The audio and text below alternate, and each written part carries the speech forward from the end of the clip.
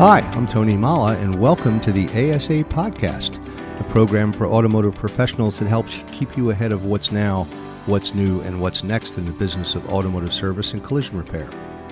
This podcast is brought to you by the Automotive Service Association, dedicated to driving your success. And we'll be sharing information, insight, and inspiration that will not just help you make a living, it will help you make a difference. Hi, I'm talking today with Mike Charwitz, the owner of Accurate Automotive in Illinois. Mike, welcome to the show. Yeah, thank you for having me. The reason I reached out to you, we have been doing some of our member profiles on the podcast, and your story kind of caught my eye. But before we get into that, tell our audience a little bit about yourself. When did you get into business? Well, I've been in business for myself since 1977. Rather young when I first started, 22 years old.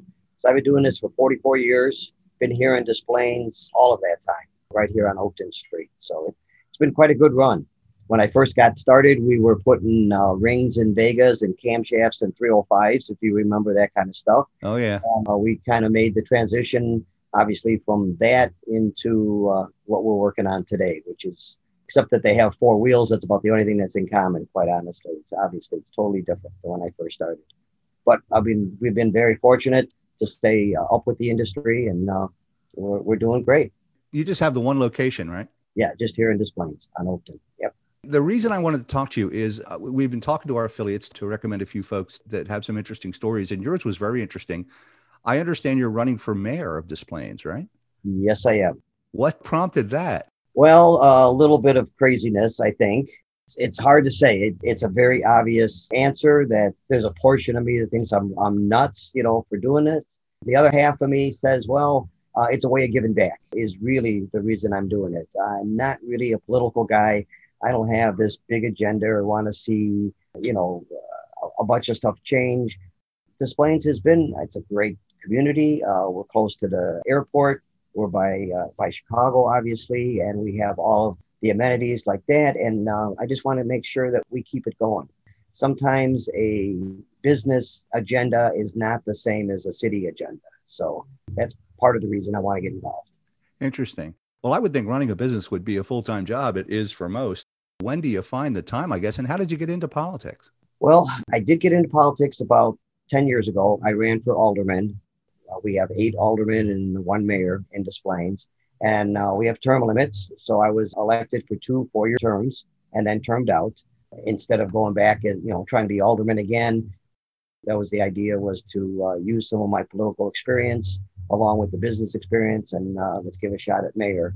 We do have a city manager, so it's a different form of government. In other words, I won't be in charge of hiring and firing people or, police officers or firefighters, even any kind of personnel. That's all done by the city manager. So really, it's more my job will be herding cats, getting all the other aldermen on the same page, trying to get a progressive way of changing for Des Plaines.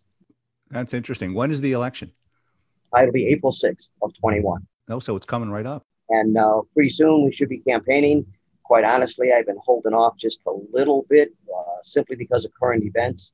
I'm kind of afraid to knock on somebody's door and say, hi, I'm a politician. I'm not quite sure what the reaction is going to be this week. I only have till April, so it's only a couple of weeks left, but I'm going to kind of test the waters to see, what attitude is out there. Yeah, well, these are definitely strange times. And yeah, I would imagine it takes a lot of guts to say, hi, I'm a politician and I'm here to help these days, right? Yeah, I made this decision many, many years ago. And like I said, it is quite challenging. The job's going to be challenging. This is going to be challenging. I think in a way, that's what's kind of enjoying about it. It is a huge challenge. But again, I will say to, everybody who's listening, I've been doing the customer service. We're people-oriented, shop. You have to be in order to stay in business. Everybody is. So really what I learned here at the shop every day of how to, when somebody comes attacking you because the last guy ripped you off or something, you go, whoa, that's not me. Don't treat me that way. A lot of that same psychology, whatever words you want to use, training that I learned here at the shop, I use with the residents. It's exactly the same. They have a problem. We're trying to solve their problem. It's a little more regulated. City government is, politics for sure. You can't just do whatever you want like you kind of can at the shop. And probably the one biggest difference that I learned, as being alderman, And when you go to all the different AMI classes and stuff that I've attended to, every once in a while, it's okay to fire a customer, when it's just not working out. Well, that's the one thing you can't do in politics. You can't fire your residents. You are stuck with them. So that was probably the biggest one difference. But everything else, it's really the same. They're just looking for a fair shake. They're just looking to be heard. Some problems you can't solve. One guy, I would have board meetings, which was a great way of getting community input, just community meetings. He stood up in front of everybody, says, we got to outlaw dandelions in Des Plaines because his yard was a perfect yard, no dandelions of any kind. The neighbor, of course, across the street, of course, was the one that had, dandelions that they never even touched. So he was like upset that why are those dandelions coming on his property? And oh my God, what a mess that was. I mean, some problems you just can't fix, So that was one of them that I didn't even try to address that subject. It's like, sorry, we can't enforce something like that. There's no way we're gonna try to get the rest of the aldermen to go along with outlawing dandelion. That's like a customer pulling up in a car, pointing to the front grill and saying, I don't like the expression. Yeah. I have to say, you are probably the first individual that has ever equated the skill set required for running a shop with politics. Mm-hmm. Let's talk a little bit about your business. Accurate has been around for a while, as you had mentioned. Right. How many employees do you have? We got 5 techs, 2 office help, and then I'm always involved in the local community college. Triton College here has a program through AC Delco where they work here for 2 years, go to school, and then during the summer they work. So I've always tried to build, grow my own technicians. And just like normal, some of them have stayed for a few years. Most of them, you build them, you grow them, and then they move on, which is fine. It works good. But I've always been involved in that. Right now we have 2 younger guys that come in, we alternate their times. And it seems like they enjoy their time off. When I was a kid, we worked 12, I call it half a day. I only worked from 7 in the morning till 7 at night. Yeah. Half a day. And these kids nowadays, they need their time off. So we got 2 kids really to do the one job. It's been working out great. Well, that's great. And what's the college you're involved with? Triton College, right here in River Grove. It's a local community college. They're one of the best programs around. It's very inexpensive. Since the kid is working here, no matter where they live, they get in-district rates, I think it's called. So it's really cheap. I think it's under $5,000 for tuition and everything, or around there, for the full 2-year program. And yet it's a fantastic program. We have a great reputation at the college because they also have dealers involved. And the disadvantage to the kids working at the dealers is they really become more glorified porters. So working here at Independence, the kids get exposed to a lot more stuff. I mean, not only changing oil and doing brakes, we've got them tearing apart valve covers, doing intakes, all kinds of stuff. One of my claims to fame here is by loaner cars. I've got 25 loaner cars on the street. So anybody who comes in, I get a driver's license, insurance card, they take my car away. That has been a phenomenal, I've been doing that for decades, and it really works out well. Costs a little bit for the insurance, of course, but getting the insurance card from the customer takes a lot of the liability off. Most of the little fender bender things have been handled by the customer's insurance, not even my insurance. So that helps a lot. And having the loaner cars then it's a perfect avenue for the college kids to work on. When they either need brakes or a knock sensor goes out or something, I can have them work on that because then I don't have to worry about the customer pressure getting it done on time. So it's worked out well. It's more of an internship program than an apprenticeship program then, right? Yeah, it really is. And they work during the school year, they half a day here and then all day Friday. So that's always nice. They help out with all the work on Fridays. And then they work all summer long when there's no school, which is when we're used to be busy. I don't know what this summer was going to be. I don't know what the new norm is of any kind, but usually summer, June, July, and August, we were always really, really busy. So they helped out quite a bit with that. Teach them AC charges, all that stuff. And they're grateful. They're grateful to have the experience. Well, it sounds like you've addressed one of the biggest problems I know that shop owners face, which is finding talent. Sounds like you don't have a problem with that. You have a direct pipeline to the school. The school is just one tool in your toolbox, if you will. Mm-hmm. I do have 2 other guys, actually, that are older guys. They're in their late 60s. One's even, I think, almost 70 now. They have all the expertise, they have the ability, they have the knowledge. Of course, the physical challenge, working them again, 5 days a week, 40 hours, 45 hours a week is a challenge. So we do the same thing with them, kind of rotate the two of them around so they get some time to rest up and still can come in. And that's been working out really nice, which is, again, probably different than I was doing, 20 years ago. Mm-hmm. Years ago, we just had plain full-time mechanics, and that was what it was. You got to adapt a little bit now with the changing industry, because it certainly is harder to find good qualified technicians. Well, and you're blessed by having two experienced individuals that can act as mentors for the younger technicians. It does work out that way, right? As mentors, you're right. How has the COVID situation impacted your business, especially with using interns and such? How have you coped with that? I don't know if it's the same across all the industries, and I don't want to sound like a Wild West cowboy. I don't know how that all got switched, but so far my whole COVID compensation has been to buy a 2x4 piece of plastic and stick it on the desk and say, "There's my COVID shield." Yeah, my shield. That's it. And then I bought a can of hand sanitizer, that it's poured on, and that's it. I mean, we really haven't taken much. We are wiping the cars down. We're doing a little more personal care for ourselves. I've been one of those that has been very fortunate. I think the people that I see coming in the door are the people that are comfortable, obviously, with getting out and going and doing something, because that's why they're bringing the car in. Mm-hmm. I kind of see a big division. You have a lot of customers that are just really afraid. They don't want to come out. They're staying home. They don't even drive. And we don't see a lot of them except for when their car doesn't start or they got a flat tire, the battery's dead. We're going over to them, fixing up the car and then bringing it back. They're not even coming in anymore, just doing everything over the internet, with and phone calls for payment. So that's all we can do. It sounds like you've adapted to those individuals that need that level of service, as most of us have. Has it impacted your business at all? Have you seen a drop? We did have a significant drop when this first all started. So that would be the second quarter of 2020. But I have to say our summer was not as busy, but pretty close to a normal summer once everything broke. Now that it got quiet again, I have to say, I think maybe we're even making up a little bit. This is the first quarter of 21. Just January in Chicago, we've been in the 30s and 40s. Mm-hmm. Typically, we would be dead with that kind of weather, but we're not. We're still we're towing in cars. I think part of the problem, the way I describe it is, I would ask a customer, are you using the car every day? And they go, oh, yeah, I'm using it every day. Well, all they're doing is maybe going to Jewel or the library, or, they're putting 3 to 5 miles on the car. Nobody's putting 40, 50 miles on the car anymore. Mm-hmm. So the brakes are locking up, the batteries are going dead. They're not getting driven enough. So I think that's actually given us more, but different kind of work than we normally would have, again, on a 40-degree day in Chicago in January.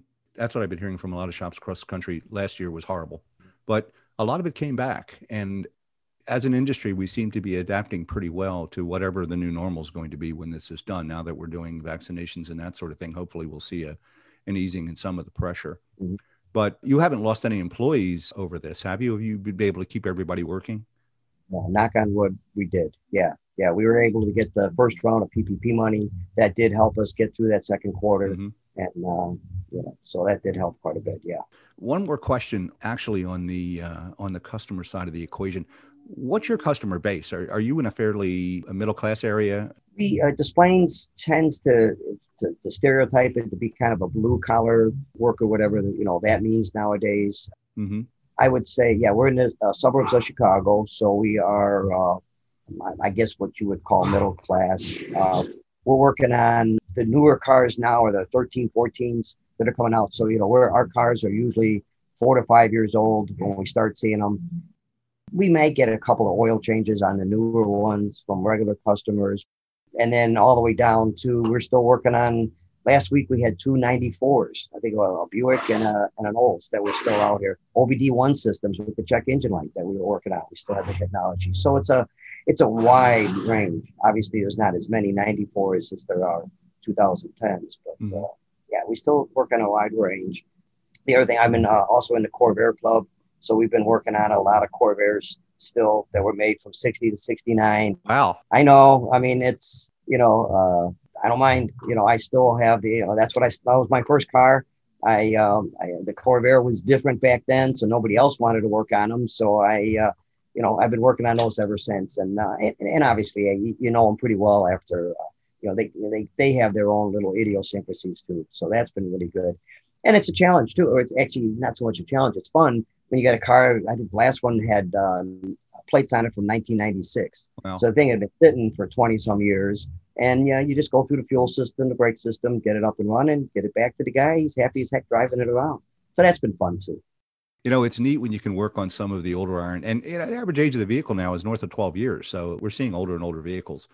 But I know a couple of our members revel in the fact that they're working on some really classic antiques now and really clean, examples. Corvair is an interesting choice. I remember back in high school, a friend of mine had a Corvair van, if you remember those.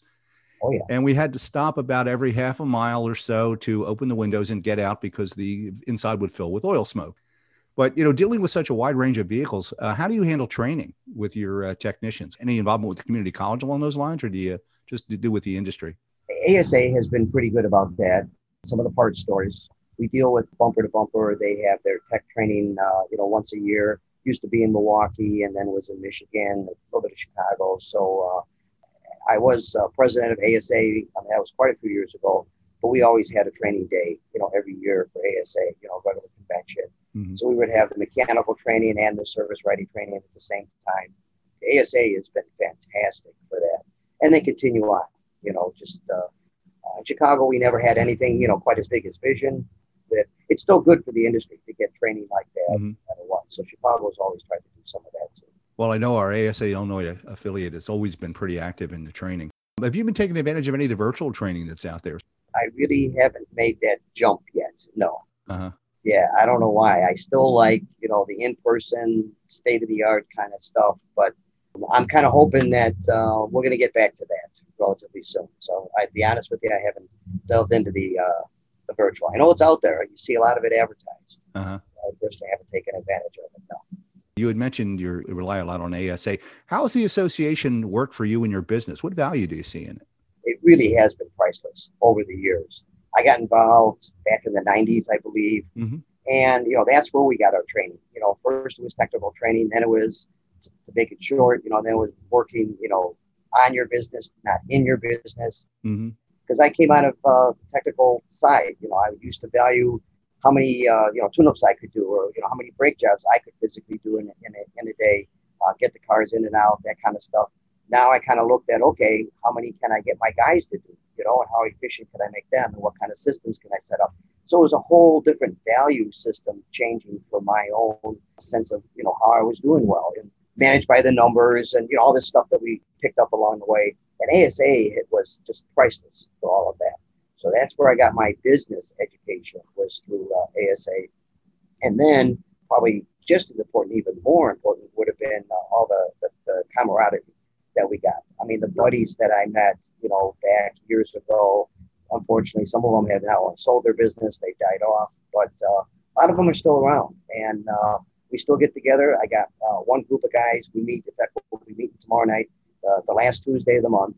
We call us the has-beens, because we all has been president of ASA at one time or another. So we get together and they're still good friends, and we're not only talking shop. Of course, we're talking, some of them are talking grandkids and all that other kind of stuff. So it extends even more than just the business expertise that we were able to share. I didn't come up with the idea of loaners. Somebody else did, and I just stole the idea. It's worked great for me.